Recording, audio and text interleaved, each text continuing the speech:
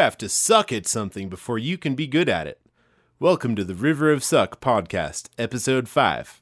I'm your host, Andy Reiner. River of Suck is real talk about struggles with confidence, self-doubt, and becoming the USU.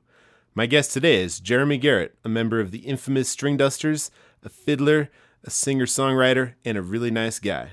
Hey, Jeremy, and thanks for joining me for this podcast. Hey, Andy. Thanks for having me, brother. I'm stoked to hang with you today. I first saw you play fiddle and sing with the Dusters in February 2006 at Club Passeum in Cambridge, Mass. Wow. I think it's fair to say the Dusters have come a long way since then. We have definitely put a few miles on the road for a band, for sure. I guess we've been together now a total of about 13 years or something like that we've been doing it. So a lot of things happened in that time. Nice. It's 13 years, and now it's 2019. That means I saw you the first year you were a band. Boom. I see big city lights and miles of highway, white lines they never seem to end, but they find a way to a beautiful place, back to see my best friend. I saw you play with your dad, though, too. So you grew up playing music with your family? Yeah, my dad's a bluegrass musician and plays guitar and bass and sings. He specialized in shape note singing, a cappella, church music. And so that's kind of where I got a lot of my musicality from. But my mom also loved to spin Michael Jackson records and Terrence Trent D'Arby and other soul singers. And so, I kind of had a pretty good, well-rounded music education, I guess you could say, growing up. And, I started playing at, about age 3. So my dad would hum fiddle tunes and we would do that together. That was something we would always do. He didn't play fiddle, but the fiddle I have, though, he gave me, I guess when he was like 13 or something like that, he had a dog that was getting sickly. And his parents knew that it was time for the end. And they didn't want to tell him. I don't know why they thought this was a good idea, but so they thought while he was away at school, they would take the dog and take care of what needed to be taken care of with the dog, and they brought a guitar back as a replacement. And it was, I think, pretty traumatic for him. And but he got way into playing the guitar, of course, and it sort of changed his life, I guess you could say. And he met someone down the street that she played this violin in the Philharmonic there in California, and she got cancer or something and passed away. And her husband had it sitting around, and he said he couldn't have it around because it kind of hurt his feelings or whatever, bothered him, So he walked down the street one day and handed it to my dad, and he said, "You'll know what to do with this." So that's what it sat in the corner the whole time I was growing up until I was, I guess, 11 or so. I'm big enough to play it. So finally, that's kind of how I got into it. Yeah, my dad. In Idaho, we didn't have a lot of money growing up and stuff, so we didn't take trips to festivals very often. There was the Weezer, Old Time National Fiddlers Contest. That was the big event that we would go to. But even then, I would go there and, play with the hippies in the sticker bushes, and that was my exposure to live music all year long. However you come to music, if you're inspired, that's a good thing. I think my dad definitely had influence over me in the sense that I sort of started out drawn more to traditional bluegrass and old school, bluegrass gospel stuff, I guess. I really liked that stuff growing up, and it got into my blood and my soul, and so it definitely permeates from whatever I do nowadays, even still. Yeah, I can hear it. But along the way, I also got into Guns N' Roses, and Appetite for Destruction was the big record when I was in my teens. And I can't believe my mom let me listen to that stuff. It was really explicit lyrics, even more now than probably what you would hear on radio. But, I think she was really caring, and she just wanted to know what I was listening to, and she was cool about it, and that had its influence on me too. But I couldn't really see doing that with a fiddle. So it was fairly obvious that, I was going to go down the grass path, at least for a while. But, I've done some country and that kind of thing, too, living in Texas for a couple of years. I went to college down there and played with a guy named Pat Green, so I did sort of the Texas country scene for a while as well. And and got a little more well-rounded when I got away from home, and into the bigger music world. Mm-hmm. But yeah, that's kind of where I got my start.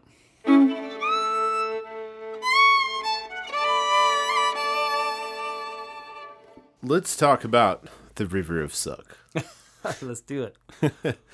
The River of Suck is a super wide mythical river churning with whitewater rapids, rocks, and thought piranhas. We are on one side. Behind us is our comfort cave where we can avoid risk but also growth. On the other side, we can see future versions of ourselves running around doing the things we wish we could do today. Only by swimming with the thought piranhas can we make it to the other side towards our impossible seeming goals. You have to suck at something before you can be good at it. The River of Suck represents all the hard work we put into accomplishing our goals. Everything happens in tiny increments, and those can be invisible even to us as we're making them. How do you see the River of Suck in music or in your life? That's a really good question. As a musician, I dare say this is probably one of the hardest businesses that there is. And most of the time you end up being your own cheerleader, often. And you're the only one that will be in your corner cheerleading. And so you have to find a lot of self-motivation. That's the name of the game. And that comes from true passion about what you do. And if you really love it, that's a reciprocal thing. I feel like it drives. You won't give up if you really love and believe in what you do. You got to establish that first, I feel like, and in that question, you have to sort of measure that for yourself. What is it that you're trying to do? Are you trying to, make a living playing music? That's asking a lot, man. So how are you going to do that? How can you get there? And you just try these little steps along the way. And definitely, like most things in life, you got to take things as they come. You can't prepare for everything, as you say, maybe you can envision yourself on one side of the fence or, doing something ultimately what you want to be doing. But a lot of times the way life comes to you and you have to be open to it is maybe a little different opportunity that's a little off kilter from what you thought it would be. But yet it's still a really good opportunity, and the energy in life is sort of sending you down that path. So you have to be aware, I feel like, of that. But the obstacles come, and they'll never stop coming. And you just got to be a total badass. I mean, you got to be Muhammad Ali against the punches, sometimes. And you got to just slug it out. And sometimes it seems bleak, and that's the dangerous, times, because when you feel like it seems bleak, it's hard to know what everyone else, how that's viewing. And then at that moment, it doesn't really matter because it's all about you in that time frame, where your headspace is and what you're going to do next. But a lot of times, as they say, the old cliche saying, the darkest hour is just before the dawn. Sure. So if you can keep your head in it and not get the blues get sucked down into the blues too much, a lot of times, if you really believe in what you're doing and you work hard, it'll come out in the end, and you'll have some kind of movement in your career. It's...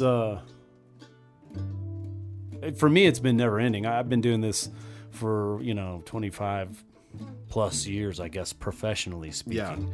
Yeah. And, I keep thinking, that I'm going to be successful someday. And in other people's minds, I've been successful, So right.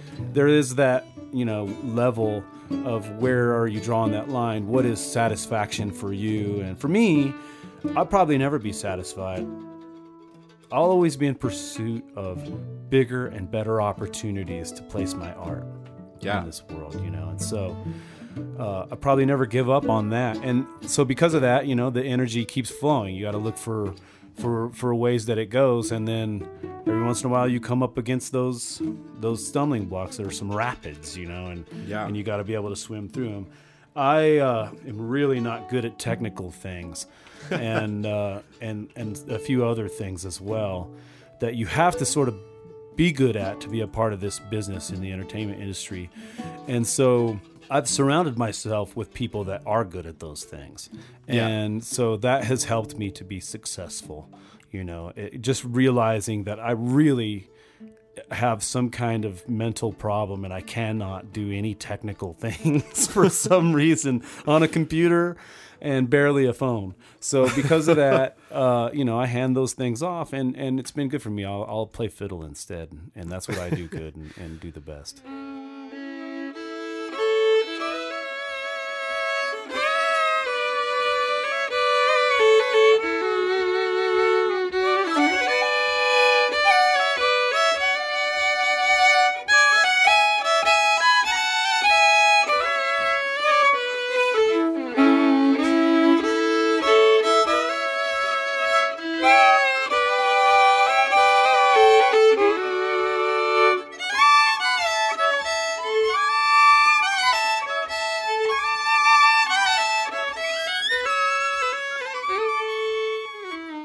That's cool, man. I love that harmony part you do. It's awesome. I almost got the top note. I was never good at harmony stuff on fiddle. It's weird. I can sing harmony better probably than I sing lead, but I play lead better than I play harmony. You know what I mean? Well, it's all part of a team. Yeah, you get used to a function, I guess. Well, maybe that's picking your battles, knowing your strengths, and maybe so. Going super deep that direction and not worrying about what you can't do. That's but right. Knowing what you can't do helps push you towards what you can do. That's right. Which is really cool. Some people just can't decide what to do and then they don't do anything. That's a big part of it. Coming up with excuses to stop yourself from doing things, that's the worst. Like I made a to-do list the other day that was so big I couldn't do anything because there was too many things to be done. So I sat there and did nothing. Yeah. Instead of anything. I know exactly what you mean. Oh man. Well, you said you're never going to be satisfied. If we were just satisfied with where we were, what's the fun in continuing? If you're just doing the same thing every night, I think that's part of what sends really great artists to the deepest reaches of figuring out who they are and what their art is, compared with people who, if you're just satisfied with who you are, the way you can play music, the way you can cook food, the way that you exist, then what's the point of going on? So I think that could be negative to some people. They're like, oh, I'm not where I want to be. But that feeling of not being where you want to be is the very thing that drives you to push forward. Absolutely. For me, it is.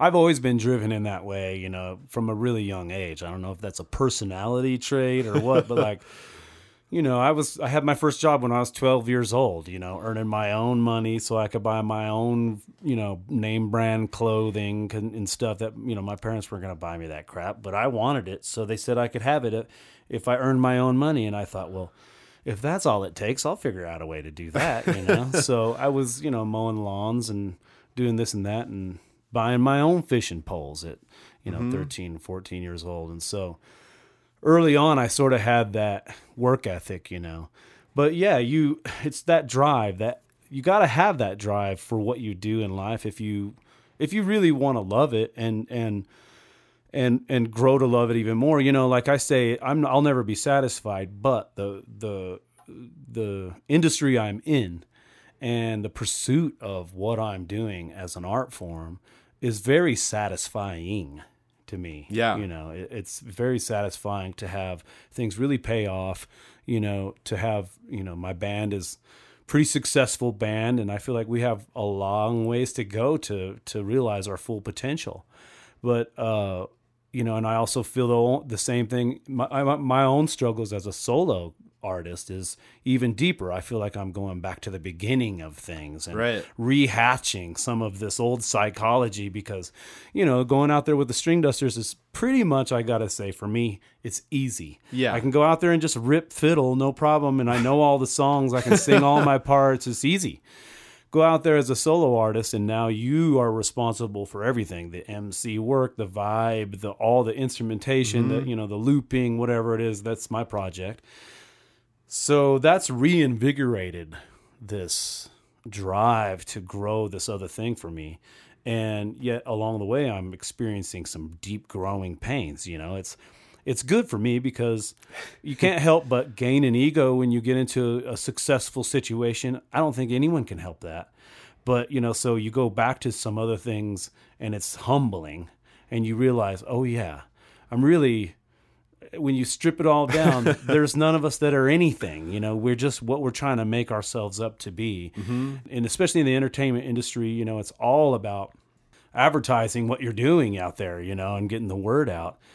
I'm in the current, floating down, and there's definitely some boulders and some rapids along the way that I'm having to watch out for, and rethink things. And plus, the industry has changed a lot since I did it the last time. Right. So now it's all about different things than I had learned the whole business, 20 years ago, a different way. So, it's a different ball game nowadays.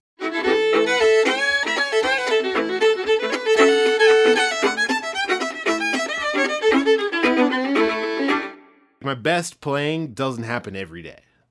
Do you ever feel like you have days where it's easy, but days where it's harder? It's different for me every day too. I feel like if you have a really good axe, a really good instrument that you play on, makes all the difference. This fiddle for me has been the thing. I've been really lucky to have come into it, I feel like, and also just have an instrument that is so very responsive to what I do in the way that I do it. And it's taken me some time to get this thing also set up to where, it's right for me and all those things. But now after all these years, I've got it pretty dialed in. And I definitely used to have days where it was hit or miss, at first, especially, maybe especially when I was first moving to Nashville, I'd have days where I could play really good, and other days it'd be okay, and at best or whatever. At least I thought. But I feel like now I'm more dialed in than ever. Like, I feel more confident on my instrument. I mean, I play probably on average 4 or 5 hours a day, every single day. That's awesome. Either on, radio shows during the day or the 3-hour shows that the Dusters do a night, plus, sound check for an hour, plus, maybe rehearsal as well.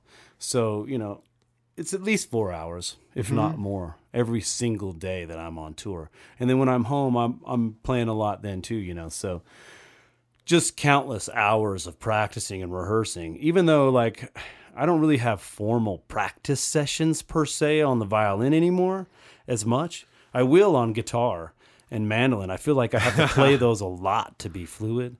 But right. Fiddle, I've just done, it's seriously for me, I've been talking about as long as I've been playing fiddle. Right. And I can get better, I know, and I could progress, and I feel like I am. Every so often I'll hit another plateau and I can realize I'm definitely better than I was. But, it's also very natural for me, and it's not a struggle, in that regard. If I'm not practicing, but I'm playing a lot of gigs, I'm learning stuff while I'm playing those gigs. I'm trying to stretch my boundaries. I'm trying to play new ideas. I don't want to play the same ideas. I don't want to play the same licks. So I'm trying to grow every time I'm playing, whether or not it counts as literal practicing. Yeah. Is that a part of it for you? Oh yeah. I mean, I pride myself in never playing the same thing exactly the same twice. Yeah. I'm in an avant-garde bluegrass band for that very reason. That's what I started the Stringdusters. I was part of that. Yeah. Starting it for was to create a situation where I could do my songs and improvise the fiddle how I see fit, and not having to copy someone else's solos that were laid down or whatever. So. Yeah. That's always been, my interest, and so it's driven me to find these situations like the Stringdusters, where I could really be that person. And now my own solo thing where I could really even delve in further into what it is that I do, in that regard. So, yeah, I would just the countless hours, though, of just, sound check, trying a different break on something, just because I feel like it. I'm definitely learning and leaping. My mind is ever sort of edging forward on its education of how to get further down the road in music, and, to the point now where it's interesting for me. I had an experience a couple of nights ago playing with the Stringdusters at the 930 Club, and we all sort of experienced it. And I'd never have experienced this ever before.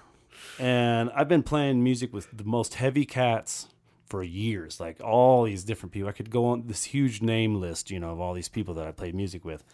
Never have I experienced what I experienced with the band on that night. And it was just, we went in so deep. We were in a jam and we were all improvising. And we went in so mentally deep. It was the deepest trance. I can't even explain it.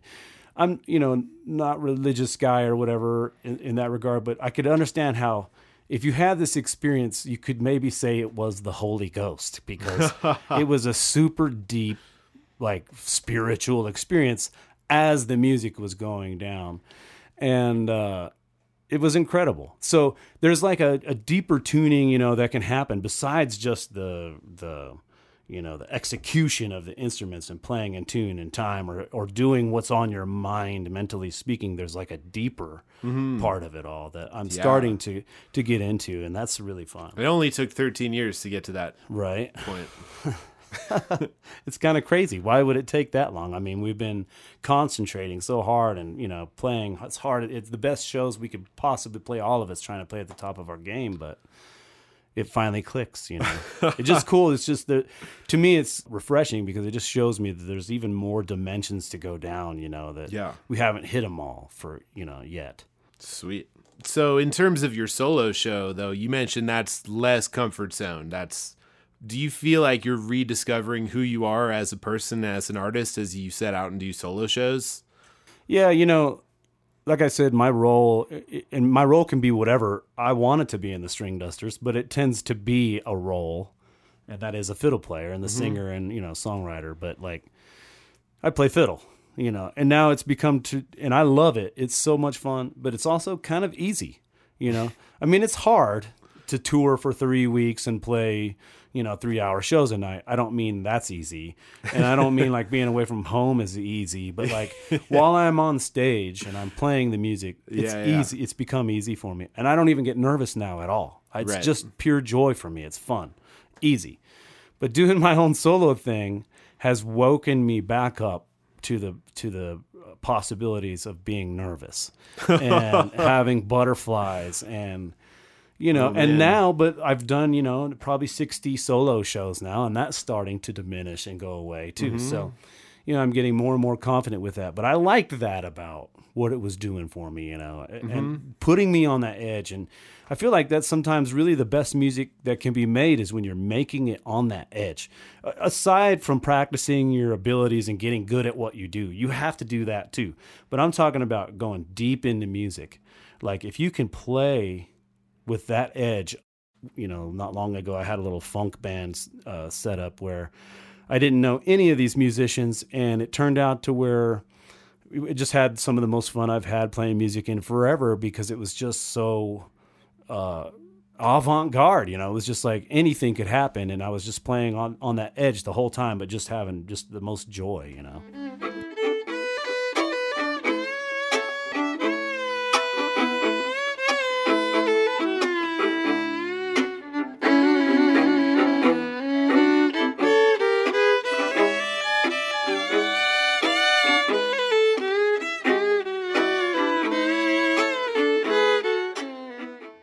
This podcast is brought to you by one of my great inspirations in the world of music and life, a violinist named Christian Howes. Wherever you are in the world, you can listen to his Creative Strings podcast, a perennial exploration of intersections between creativity, music education, string playing, DIY music business, and culture. If you dig the musicians on River of Suck, you'll love Creative Strings podcast, so tune in wherever you listen for more amazing and diverse ideas. If you are a string player looking to bring your game to the next level, consider attending the annual Creative Strings Workshop near Columbus, Ohio. I have received flack for the following sentence, but I'm repeating it here for my trusted listeners because it is the truth. Creative Strings Workshop is the best week in the universe for improvising on a string instrument. I will be there teaching fiddle styles, improvisation, and jamming skills. Learn more at christianhouse.com.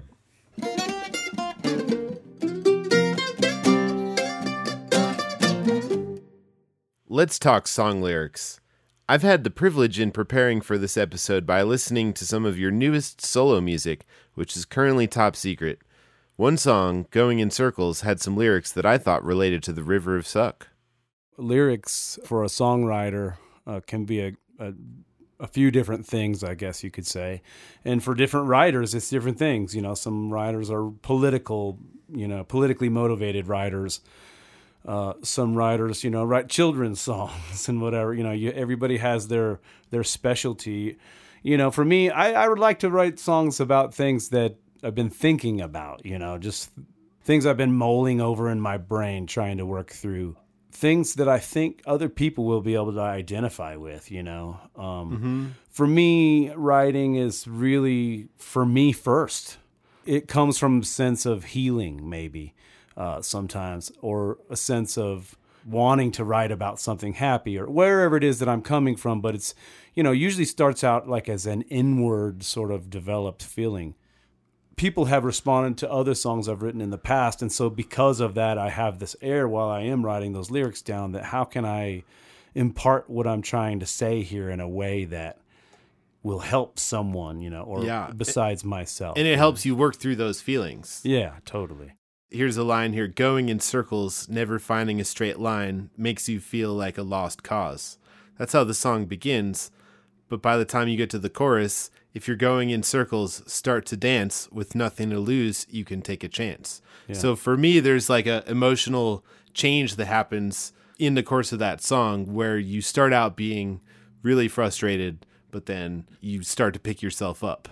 Well, that's the thing, when you really boil it down, and you're in the swamp of life sometimes, it's easy to get dredged down. And I tend to write about things like that because I'm probably, I'm a different kind of cat, I guess, in that way. Like I'm often deep in thought, and I'm often melancholy or trying to be philosophical with my thoughts. I'm not trying to be. I just am.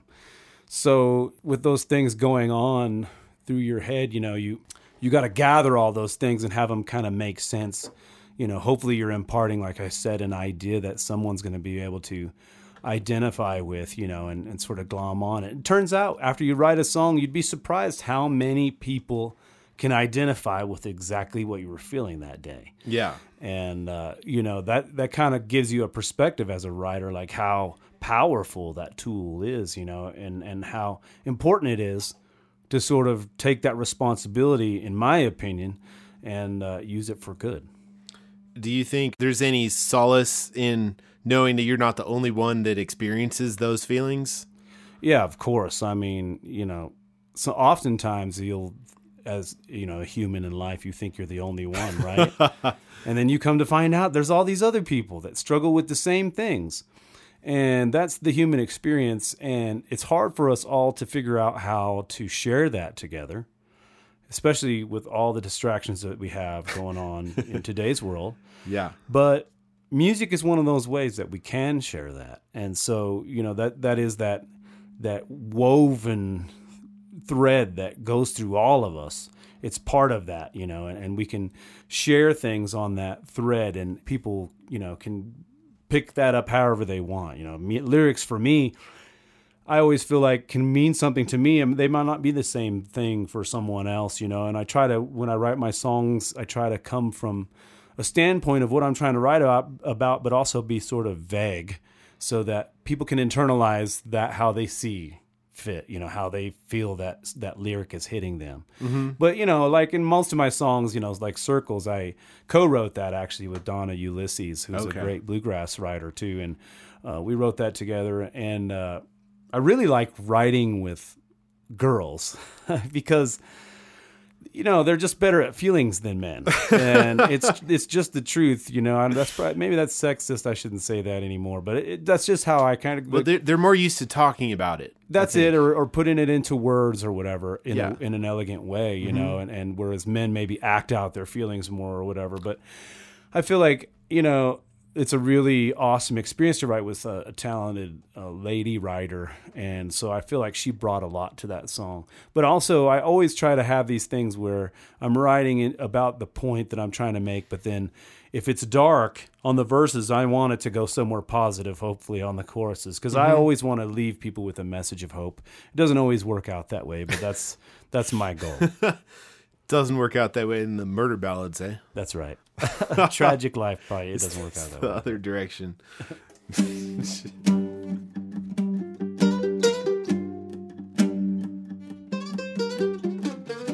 I feel good. I felt strong about that track and that song. I decided to make it my title track, Circles, you know. Mm-hmm. Like, I was talking to a scientist named Pacifica last week, and she was saying how when she gets stuck, that's when she starts talking to other people. So I feel like with songwriting, working as a team, it's almost comforting in a way because you don't have to have all the answers. That's right. It makes it way easier, you know. I'm not a lazy person, but sometimes I kind of get in lazy modes, and songwriting is one of those things I feel like, because if I sit by myself and try to write, it's really hard. And so yeah, I can spend some time and maybe I'll come up with some cool riffs and a melody or something, but maybe I won't finish the song maybe in that session, you know, when I should just sit there for 3 hours. But you got somebody to write with, you have an appointment that like keeps you on task, you know, and you're with someone else that's creative. And almost every time I've ever written with someone else, I feel like it's been better than what I probably could have came up with on my own. Though I've written some songs that I'm proud of on my own, but I just feel like, you know, co-writing just adds this other aspect. There's all kinds of possibilities from it too. Like you say, it makes it easier. I mean, you don't have to have all the answers because someone else hopefully will have some. Yeah. And but it also, you know, in business wise, it helps you cross market your songwriting maybe a little bit more, you know, spread more things around, and it's just you trying to show your songs to everybody, you know. So, yeah. You know, there's a lot of benefits from co-writing, but I really enjoy it. I've written hundreds of songs now, and more than half of them have been co-writes. Oh, cool.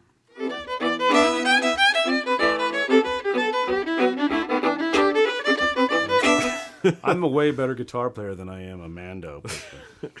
Yeah, but isn't it like cool to suck at something once in a while?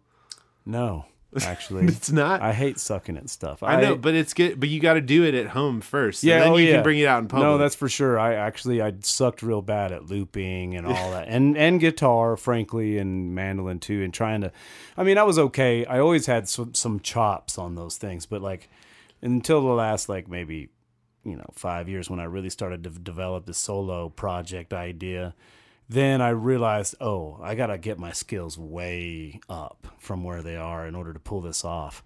And that's been the best thing, like having that, drive again. I mean, you can get lazy, in any profession, I guess. You just roll along and you can just write it out if you want to, maybe, I mean, show up and make it up. Although entertainment, you kind of have to keep it on the edge these days if you want to survive, in the long run. So you got to keep your game up. Yeah. But, finding new ways, like, implementing a loop for a musician that's a trad musician that really has a hard time working a computer or phone, that's kind of a big deal, So I had to work that out for a while.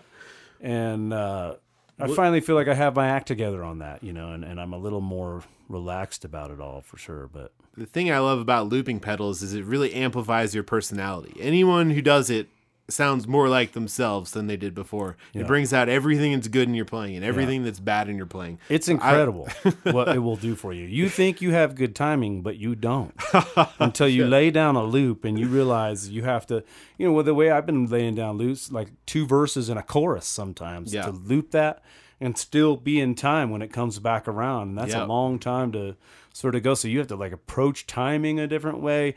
I definitely am a way better musician after sort of using it and putting it into play with my instruments and stuff. I've had to, compensate, gotten better at certain things. It's definitely made me way better for sure. Yeah. But I mean, it wasn't always easy. No. That's all I'm saying. No, yeah, you're right.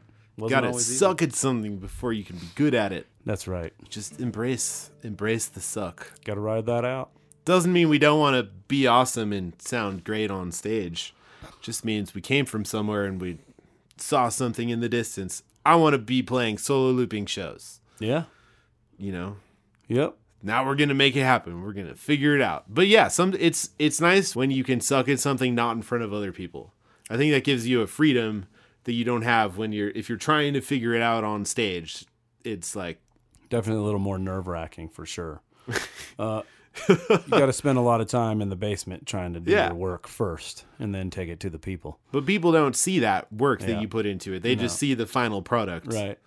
The point of this podcast is about that process, and like we all go through it. So. That's right.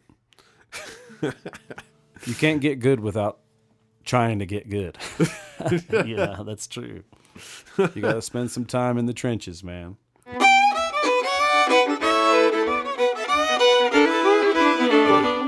I know a lot of people, including myself, have been discouraged at certain points when we hear people who sound amazing, and we're like, oh man, I'll never be like that. But for me, it's been finding, okay, phrasing. I have something to say.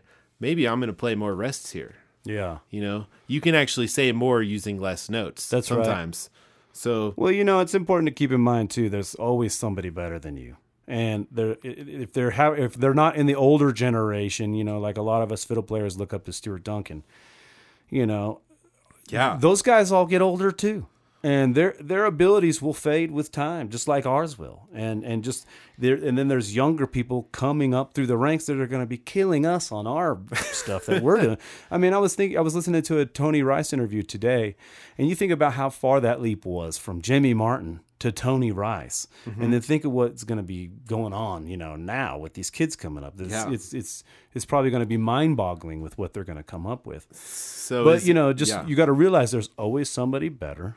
And you can't concern yourself with that because there's a place in the world for everyone. You know, there's a place in the world for Stuart Duncan. There's a place in the world for Ron Stewart. There's a place in the world for Jeremy Garrett and Jason Carter. People like all those people, you know, and it's okay to like more than one guy. If it was all just up to one guy, maybe Stuart Duncan would be that guy. But, you know, I'm glad it's not. Luckily, there's a lot of tastes in the world and not everyone likes his playing, you know, and so, you know, they might like mine better or But here at the River of Suck podcast, we endorse Stuart Duncan's playing. Yeah, I endorse it very much too. So he's definitely, you know, amazing. But, you know, and you go through phases in your life too. Like right now, as far as like my fiddle playing and how I feel about it personally, like I've gotten to a point where fiddle feels more natural than it ever has for me. I feel like anything that I can think of in my brain, I can play. You know, in your own voice. Yeah, given the you know some warm up and whatever, like, you know, and in the moment of a show with the adrenaline going, I really feel like I can execute anything I'm trying to execute, and it's like almost easy for me. You know what I mean? This is I'm probably like the strongest player I've ever been right now. You know, and I feel good about that because I've definitely gone through, you know, peaks and valleys in the past. So, you know, where do you see yourself in 10 years? Your relationship with the fiddle? Well, I hope it's even stronger, you know, than it is now. I mean, the good thing about fiddle is it's a little lighter on your hands than some of the other instruments are. And so luckily for us, you know, there's some really old, badass fiddle players, you know, that can do it all the way into like their old age, you know, because it's not so hard on the body. Right. That's something I feel like I can look forward to because I really love to play fiddle and I want to play at this level as long as I can, you know, and I feel like I'll be able to do that so far.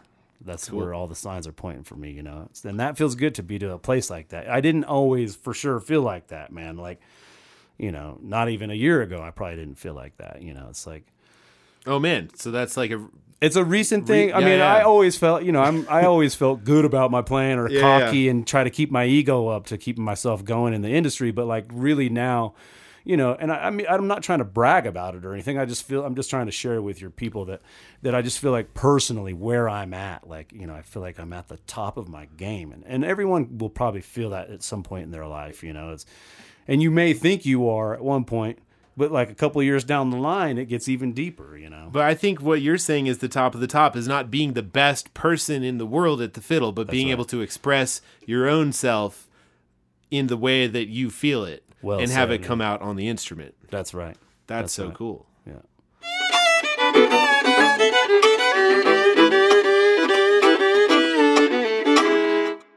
So what would you tell aspiring artists or people or musicians?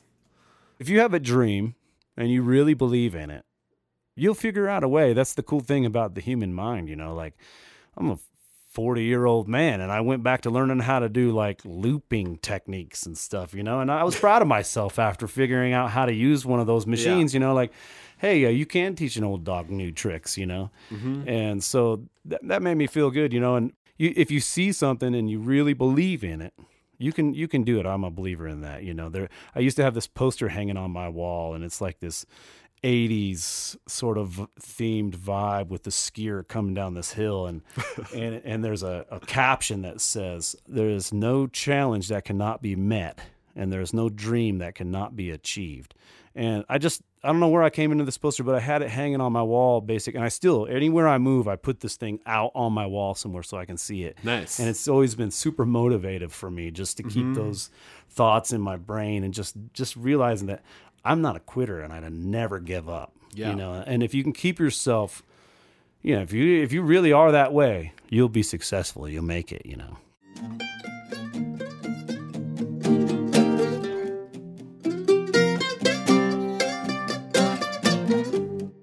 I noticed a cellist just hanging out in the River of Suck podcast studio, so I asked my fiancée, Joy Adams, if she would join in on the Fiddle Tune Squirrel Hunters.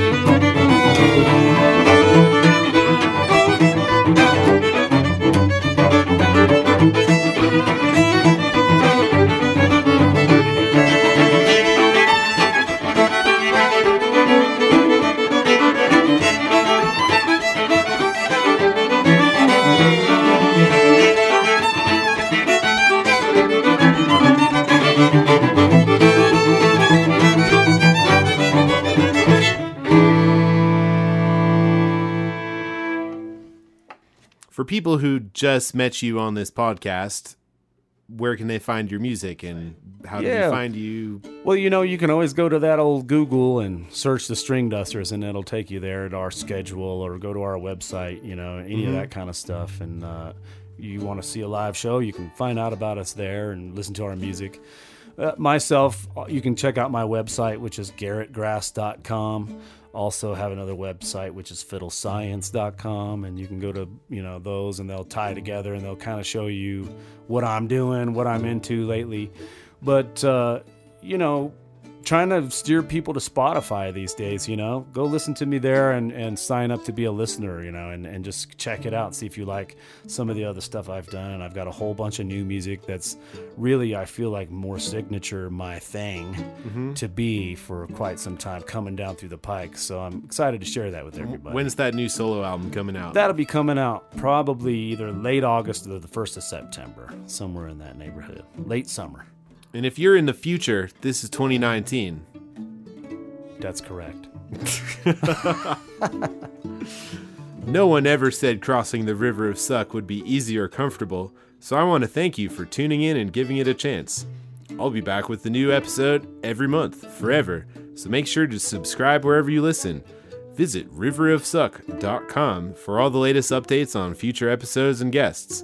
Become a member of the River of Suck swim team to support this podcast and access exclusive content, extended interviews, and high-quality downloads of music recorded for this podcast. My name is Andy Reiner. And I'm Jeremy Garrett. Till next time, keep swimming. Yeah.